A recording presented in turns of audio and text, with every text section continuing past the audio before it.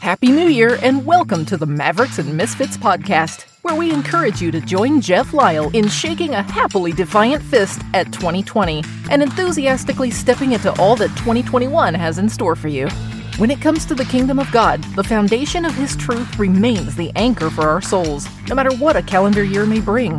Today's episode will help to spiritually equip you to be prepared for both the battles and the blessings that come your way. Now, let's join the host of Mavericks and Misfits, Jeff Lyle, for today's episode. Hey everybody, welcome back. I have been spending the last several weeks talking to you about the gifts of the Holy Spirit here on the Mavericks and Misfits podcast. And we have spent the last 3 sessions prior to today talking about one of the gifts in particular, the gift of tongues, which has historically been a very controversial gift, even going all the way back to the first century at the church at Corinth, where we've done most of our studies out of the book of 1 Corinthians. This gift continues to be controversial in our day, and as with all of the other gifts, my aim in this study is to help us episode by episode take some of the conflict and some of the tension out of this issue of the gifts of the Holy Spirit. And I found the best way to do that in every subject is to come to an agreement about what the Bible says, and where the Bible is dogmatic, we need to be dogmatic. And when the Bible is not as dogmatic, we need to loosen up a little bit. And in areas where the Bible is dogmatic, I think we need to tighten up a little bit.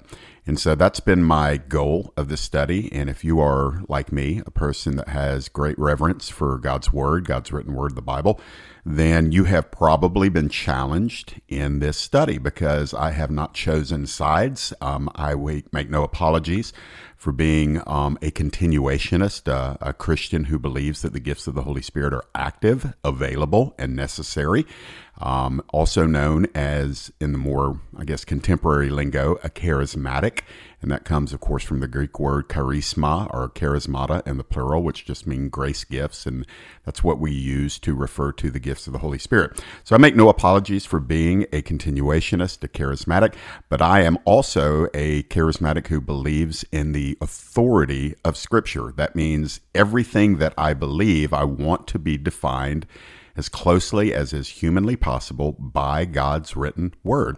And because of that, I've often found myself as the title of the podcast indicates, a maverick and a misfit. That just means I don't always fit into a denominational pigeonhole. And I hope that you don't either. I don't think any denomination represents the whole of what it means to be a Christian. And so whereas I was groomed as a Baptist for many, many, many years, and I thank God for my Baptist background, because it was there among the Baptists that I learned to give reverence to the Word of God, to study the Word of God, memorize the Word of God, teach and preach the Word of God. All of my training and seminary work was done in either Reformed Baptist or Independent Baptist schooling. And I just have such a strong regard for the Word. However, because of that strong regard for the Word, I believe the Baptists completely get it wrong on the gifts of the Holy Spirit. I believe much of cessationism, the belief that the gifts have ceased, is not rooted in the Word of God at all. It is rooted in tradition, and it is rooted in the absence of an experience. Whereas, as a cessationist formerly, I would have accused the Charismatics of basing what they believe on their experience independently of the Word of God.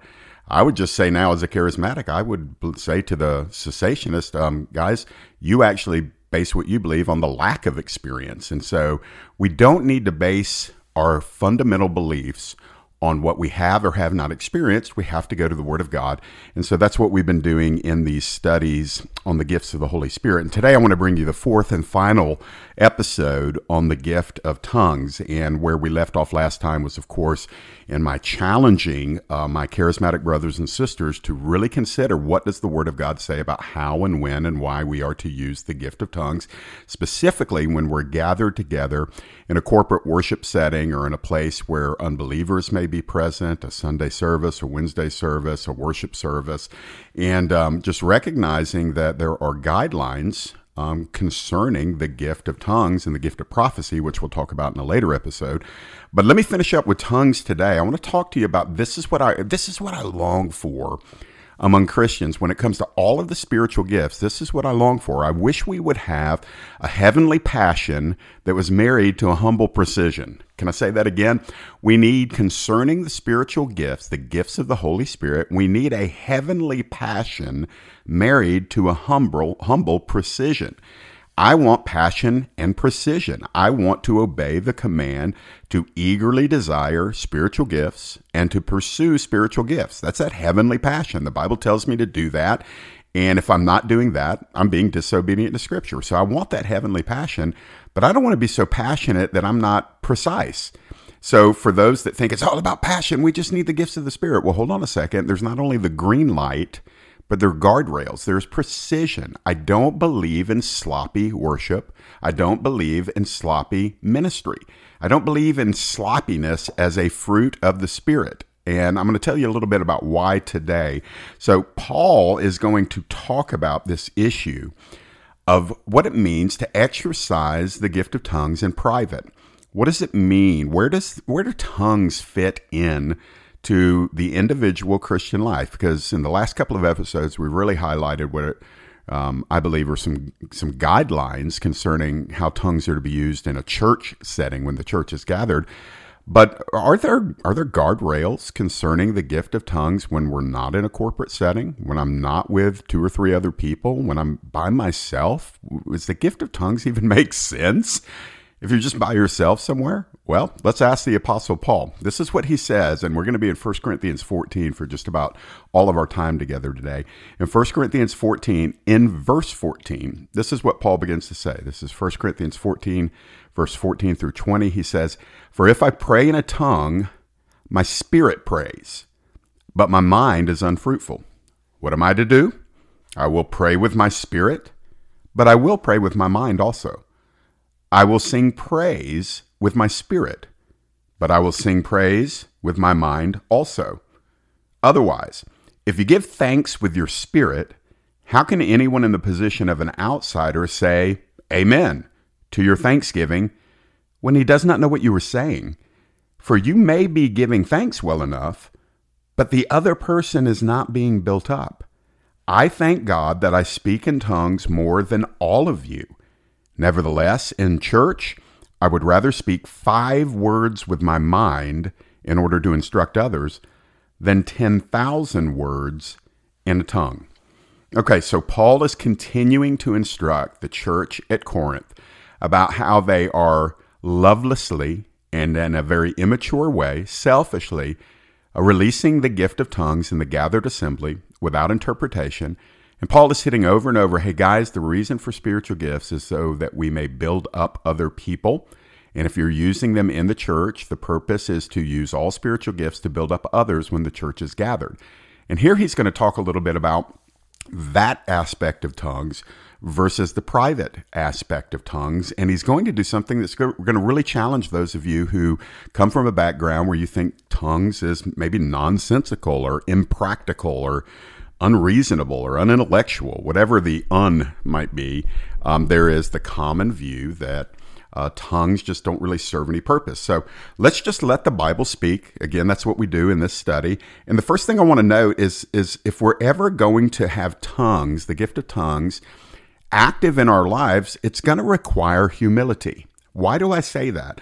Well, this is what Paul is saying. He's talking about praying in tongues. So again, I make a distinction between the prophetic gift of tongues, which is used in the church and requires an interpreter, versus praying in tongues, which Paul is clearly saying that doesn't require an interpreter. And so he says, if I pray in a tongue, my spirit prays, but my mind is unfruitful. Now, just stop right there. Let me talk to 21st century post-Enlightenment Western Christians. Guys, we have a hard time believing in anything that we can't fully explain, control, or understand. And tongues is not a phenomenon to dissect. It's not a phenomenon to investigate or fully comprehend or even comprehensively explain. Tongues is a supernatural gift of grace that is sovereignly given by the person of God the Holy Spirit. And so remember with me that it's far too sublime to fit neatly, nicely, tidily inside of the human intellect. Tongues is a supernatural gift, and therefore when Paul says, when I'm praying in tongues, it is my spirit that is praying. And then he adds this, but my mind is unfruitful. Well, what does the apostle mean by that? Well, I'm going to break it down in the most plain teaching possible. Paul is describing what goes on when he is praying in tongues, also called in other places in the Bible, praying in the Spirit. Those things are almost synonymous. But when Paul is saying, he says, if I pray in a tongue, so we know he's talking about praying in tongues, he says, his spirit is praying, but his mind is unfruitful. What does that mean? His mind, his intellect, his reason, his capacity to understand and fully be cognizant of what is taking place, he describes his mind in that instance of praying in tongues as being unfruitful. Can I put it to you plainly? Paul is saying, I don't know what's being said. I don't know what I'm doing. I don't know what I'm communicating when I am praying in tongues, because he's not praying from his intellect. He's not praying from his emotion. He's not praying from his reason or his understanding. He is in a state of being supernaturally yielded and partnering with the Holy Spirit. And the Holy Spirit is praying through Paul's human spirit. And physically, that prayer from Paul's human spirit is that physical prayer is being uttered by Paul's lips, by Paul's tongue, by Paul's vocal cords. So there's a physical process in that Paul is speaking and he's saying words and he's making sounds and he is bringing forth a language, but his mind does not know the language. So think about this. This is so humbling, because when we're praying, we've got a list. We've got it written down. We're praying for this person, and this person. We're praying in emotion. We're praying in reason. We're praying in earnestness. And by the way, Paul says, and he's going to say it in these verses, he does pray that way too. But he's adding this. He's saying, but when I pray in tongues, it is my spirit praying, and it bypasses my intellect. Now, that's where I lose half of you right there. Half of you would say, well, I'm not going to have anything to do with any kind of supposedly Christian practice where I don't understand what's going on. Well, let me just say, if that is your attitude, you will never pray in tongues. Because if you feel like you have to be in control of everything you experience in the kingdom, then your experience in the kingdom is only going to be as big as your ability to control something. And if you think that that's spiritual, I would just challenge you that that is not spiritual, because it leaves you within the realm of your own abilities, your own limitations, your own capacity. It's not supernatural, it's natural. And it could be based on a lot of noble qualities. It could be experience, it could be education, it could be emotion, it could be reason, it could be understanding. But Paul is saying there's an experience in the Spirit, in the Holy Spirit, as he works through the human spirit. And Paul says when that happens and he's praying in tongues, his mind doesn't understand what is happening. Now, it also is very clearly in verse number 15, tongues are a part of personal prayer and worship that was normative in Paul's life. That means it was the norm. He didn't go into this big debate and explaining how it works and trying to soothe the people who didn't believe in it. Why? Because everybody believed in tongues in the first century. It was only later, after the scriptures had been written, it was only later that people started doubting the gift of tongues. But when Paul was ministering and serving, it was normative. Everybody understood that tongues was part of the Christian life. So he says in verse number 15 of 1 Corinthians 14, he says, what am I to do? He says, I will pray with my spirit, but I will pray with my mind also. I will sing praise with my spirit, but I will sing with my mind also. So very quickly here, as Paul is humbling himself, and by the way, Paul was an intellectual giant. Paul was not some flaky, wacko Christian. Paul was an intellectual giant. Nobody listening to this podcast had a greater intellect than the Apostle Paul. Don't be offended at that. It's just true of all of us. Paul had a greater intellectual capacity. He had greater theological training. He had all of that and spiritual understanding, but he prayed in tongues. As a matter of fact, he said later in this chapter, I pray in tongues more than all of you. But he said this, he said, listen, I'm going to pray with my spirit, even though I don't have understanding. He says, my mind is unfruitful, but what am I going to do? He says, I'm going to continue to pray with my spirit, but I will pray with my mind also. And then he adds in the singing in the spirit element. So part of Paul's worship was praying in tongues and singing tongues, but it wasn't to the extent that he didn't pray in his native tongue and didn't pray also in a way that he was intellectually connecting with what he was saying, what he was praying, what he was thinking. So I love this because Paul clearly distinguishes two forms of prayer here. So one of the form involves the human intellect, and one form does not. Clearly, to pray in the Spirit, listen, is to pray independently of the mind. Now, that's such a stumbling block for so many people, but it's clear in the Scripture. This is what Paul is saying. And so it's a massive stumbling block for some Christians because we have made an idol out of our potential to understand everything. And if we'll only allow ourselves to experience in the kingdom those things which we can fully comprehend, then we will have very little depth to our personal experience with God. If you regulate and say, I will not allow myself to experience anything that I can't explain, control, or understand, then you're going to have a really limited personal experience with God, and you're going to be offended at people who don't limit themselves in that way.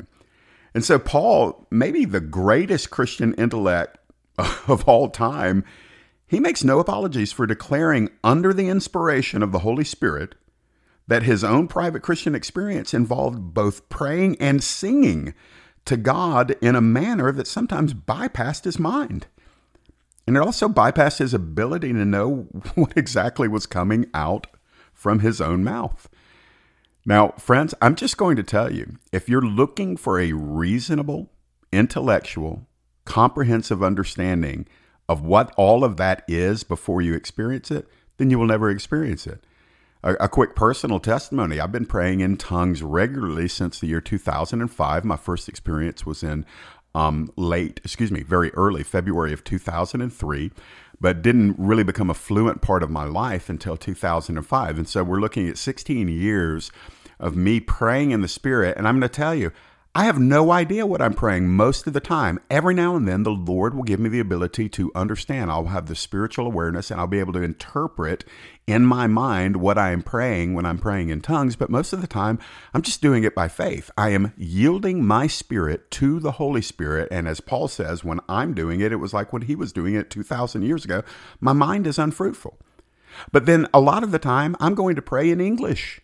Very rarely do I pray in Spanish. Spanish is another language that I'm semi-fluent in, and sometimes I will sing and worship in Spanish, but most of the time I pray in English or I pray in the Spirit. I pray in tongues. And so I love what Paul's saying here. He says we need both. Some of you say, well, Jeff, I've gotten along just fine by just praying in my own native tongue. Well, that's fine. I want to encourage you, never stop praying in your own native tongue. But I'm just going to ask you, does your Christianity leave enough room for the Word of God to be true in your life? That the Bible says in Jude, verse number 20, that when you pray in the Spirit, you are building yourself up in your most holy faith. And so if you don't regard or affirm praying in the Spirit, and because you don't affirm it, you're not doing it, how do you know that you're not actually weakening yourself at a level, you're living at a level that is much weaker than you could be living at if you would build yourself up in your most holy faith, always praying in the Spirit, as the Apostle Jude commanded. Now, friends, I go a little bit further into this 1 Corinthians 14, and this is where I want to really talk very briefly but firmly to my charismatic friends. Tongues are to be self-regulated. Verses 16 and 17, and then I'm going to mix in verse 19. This is all in 1 Corinthians 14. But verse 16 says, if you give thanks with your spirit, how can anyone in the position of an outsider say amen to your thanksgiving when he does not know what you're saying? Verse 17, for you may be giving thanks well enough, but the other person is not being built up. Okay, so what is Paul saying here? So he's transitioning from this private praying in spirit, praying in tongues, singing in a tongue, and he's saying, but when you get together in the church, that's not the time to do that. He says, if you are giving thanks with your spirit, so that you're worshiping in your spirit, in the Holy Spirit, in tongues, when you're doing that in the corporate setting, Paul says this, how can anybody in the position of an outsider say amen to your thanksgiving when he doesn't know what you're saying? So the scenario is this, that in the gathered church at Corinth, somebody stands up and they do in public, in the gathered setting, what they're very comfortable in doing in private. What am I talking about? Well, it's what Paul just referenced, praying in tongues or singing in tongues. And Paul says, you may very well, in tongues, be giving thanks to God, But everybody on the outside of you has no idea what you're saying, and they can't even say amen to it because they don't understand what you're praying and or singing in the Spirit. And this is connected to the regulation that there needs to be an interpreter when tongues is used, the gift of tongues is used in the gathered assembly. Why? Because tongues, uninterpreted, don't build anybody else up. It's almost like you're showing off your gift, or you're building yourself up while everybody else has to sit and watch. And that's not love. That's what he's describing in chapter 13. He's like, man, love doesn't operate that way. So this is what I find in the scripture. It seems to be Paul was encouraging, pray in tongues all you can, sing in tongues all you can while you're by yourself.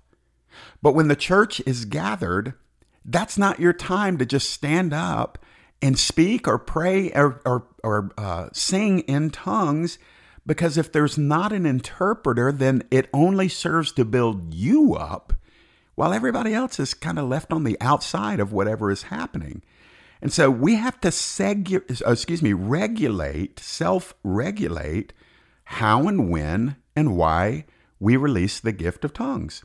That's why he says in verse number 19, he says, nevertheless, in the church, I would rather speak 5 words with my mind in order to instruct others than 10,000 words in a tongue.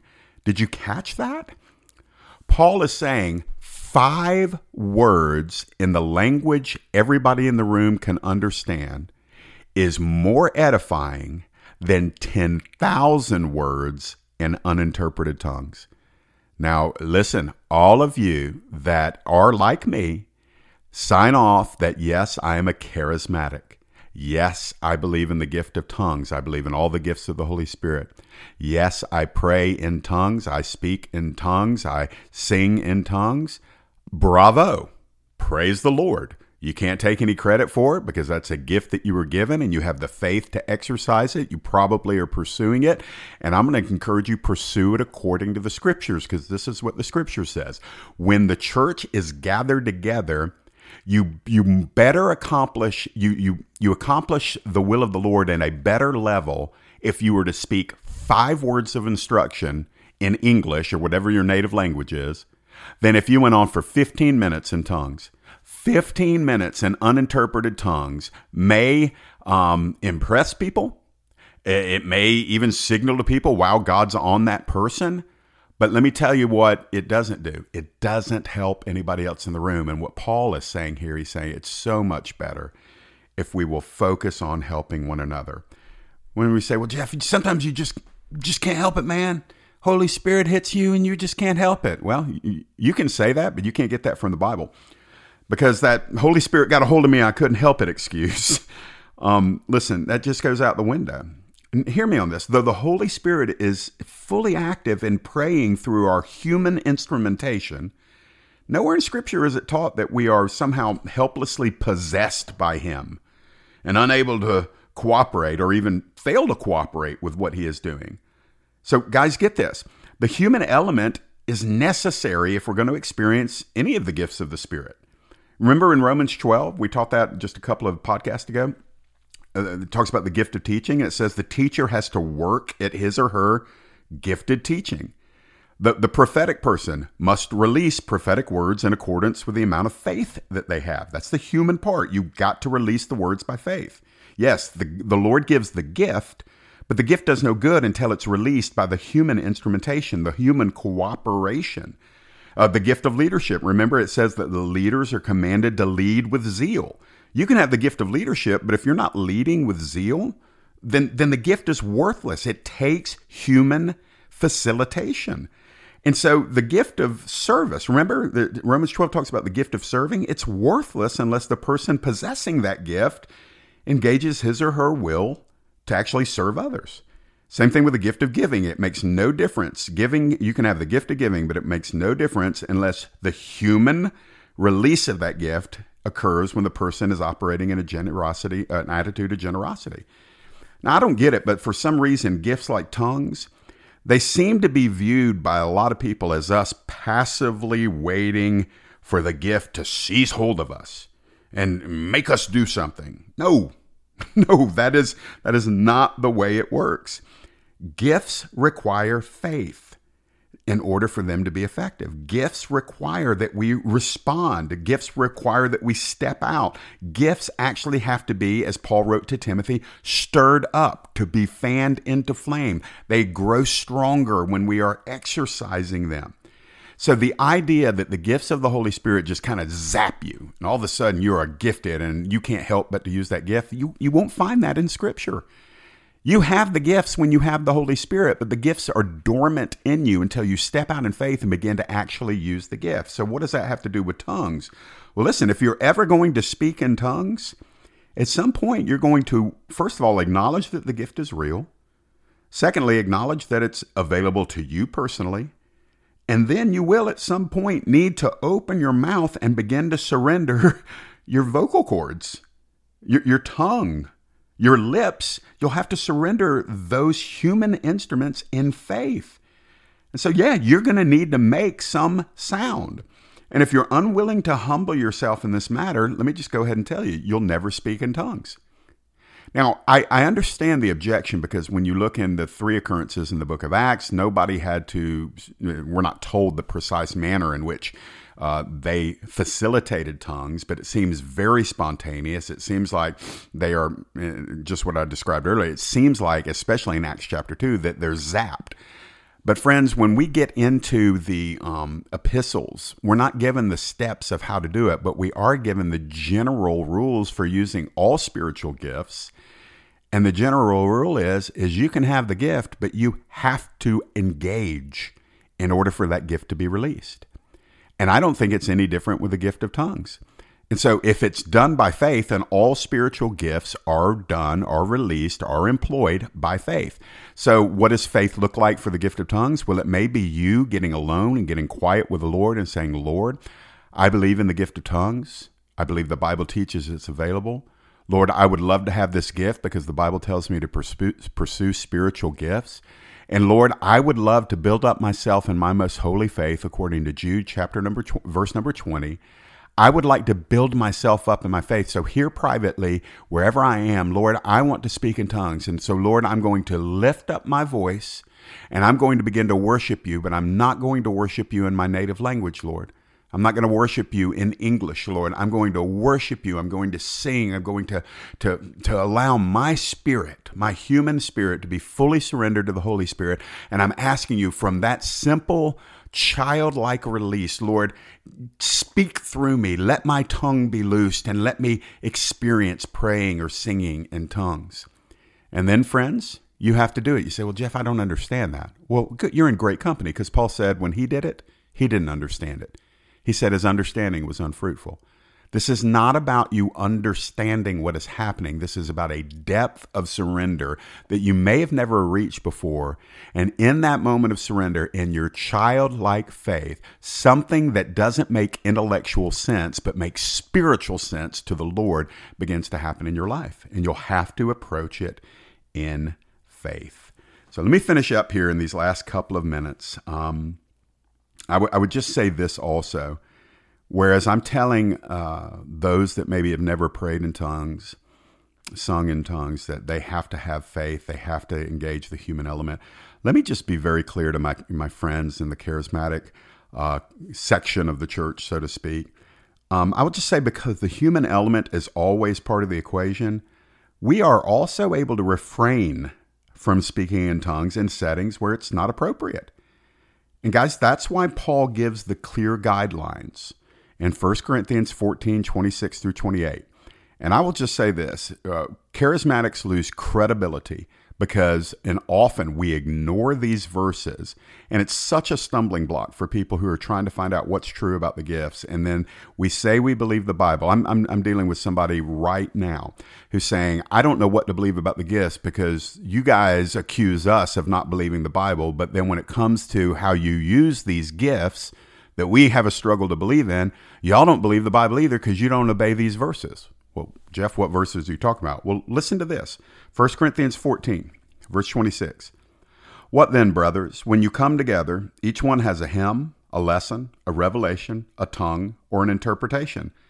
Let all things be done for building up. If any speak in a tongue, let there be only 2 or at most 3, and each in turn, and let someone interpret. But if there is no one to interpret, let each of them keep silent in the church and speak to himself and to God. Wow. Now, this might serve as a bit of a buzzkill for some of you, but let me just go ahead and kill the buzz. This is the Bible. This is what the Bible says about tongues in the gathered church, and it's very clear. If anybody speaks in a tongue when the church is gathered, let it be 2 or at the most 3, and they're not to do it on top of each other, each one in turn, and let someone interpret. That they couldn't get any more clear than that. And why this is so ignored, flagrantly in my opinion, by pastors, preachers, evangelists, prophets, worship leaders. We've all been in settings, and I get it. When the Spirit is moving in the room, sometimes you just want to engage in the Spirit, but do we honor the Lord when we give in to our desire if our desire is not in accordance with the Word of God? Because it says, if there is no one to interpret, let each of them keep silent in the church and speak to himself and to God. What does that mean? It means then if you're going to speak in tongues, but there's nobody to interpret, then don't do it out loud. Don't do it in a way, just keep it between you and God. And you have to do that by being very quiet, praying in the Spirit under your breath, almost a whisper. God's not hard of hearing. You don't have to scream. You don't have to draw attention to yourself. Nobody else in the room has to hear it in order for the Lord to know that you're praying in the Spirit. And you can give that word of praise or that prayer or that song, but you have to do it in accordance with Scripture. Now, I'm sorry if that frustrates some people and they say, well, Jeff, that's just man's religion. Well, time out. I didn't come up with this. The very same Bible that tells me to earnestly desire the spiritual gifts, and the very same Bible that says right here, do not forbid speaking in tongues, also says, but when you do speak in tongues, this is how you are to do it, and this is how you are not to do it. So my whole position in this is, what does the Word of God say? Because the only way I can know that I'm pleasing the Lord is where the Bible is clear, I need to be obedient. If the Bible is vague, there may be some latitude, but I don't believe the Bible is vague in here at all when it says 2 or 3 at the most, and only with an interpreter. And if there's nobody there to interpret, then keep it between yourself and God. And again, the idea is, well, I can't do that, man. I get a case of the can't help it, and the Holy Spirit got a hold of me and I couldn't resist. Well, I'm just going to bust your bubble with one more verse before we sign off for today. 1 Corinthians 14, 32 and 33, it says, the spirit of the prophets are subject to the prophets. Now, it's talking primarily about the gift of prophecy, but it's a kingdom principle, that the human spirit is still subject to us. So I am actually in charge of what I do and what I do not do. And then verse 33 says, for God is not a God of confusion, but of peace. The reason why Paul is giving these guidelines is because apart from the guidelines, the Christians at Corinth were prophesying all over each other. They were speaking in tongues all over each other. There was disorder in the gathering. It was confusing. Paul said a little bit earlier in the chapter that when there were unbelievers in the room or an outsider, that they'll think you're crazy if you're just prophesying and if you're just speaking in tongues all over each other. And so God is not a God of confusion. God actually likes order. Order is not always some religious spirit. If a leader in the house of worship is saying we're going to do things decently in order, that person is not necessarily operating in a spirit of religion. They may actually be operating in a spirit of humility and obedience to God because they know they're going to give an answer. And so it might infringe upon your freedom. Well, so be it. The Lord reserves the right to infringe upon our freedom. Why?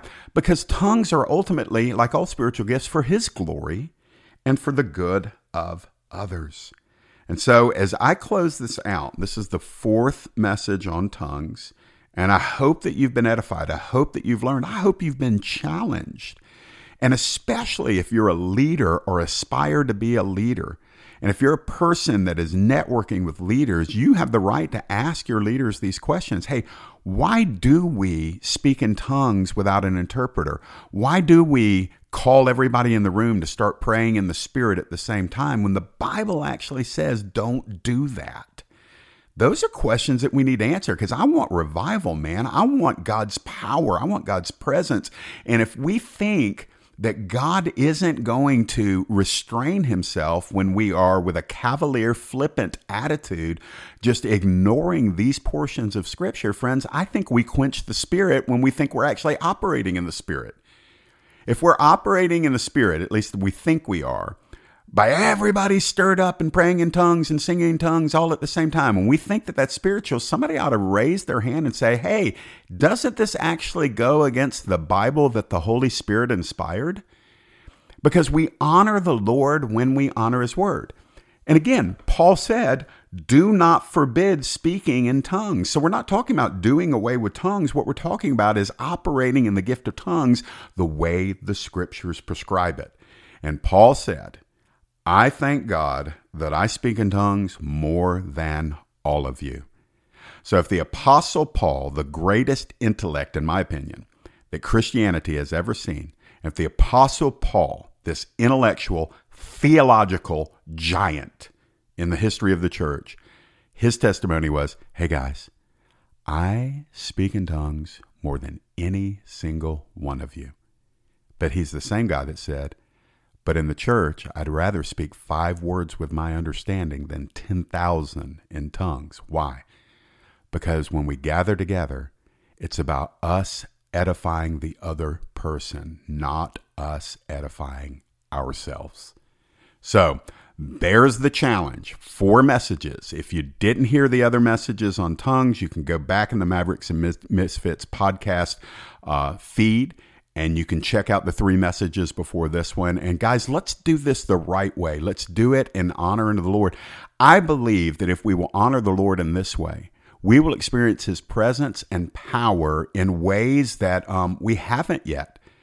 I actually believe if we'll do it by the book, so to speak, that we will experience not a lessening of the Spirit, not a quenching of the Spirit, but we will experience an explosion of the Spirit, because he will look upon us and he will say, that's a group of people that honor me because they honor what I inspired to be written according to the Scriptures. And friends, when we do that, we set ourselves up for a great move of God. The coming revival will involve, mark my words on this. This is a prophetic declaration from Jeff Lyle on this date. I'm telling you, the coming revival will include a renaissance of allegiance to the written word of God. There will be no sloppy revival. There will be, what's coming to the church is going to be grounded and founded in the written word of God.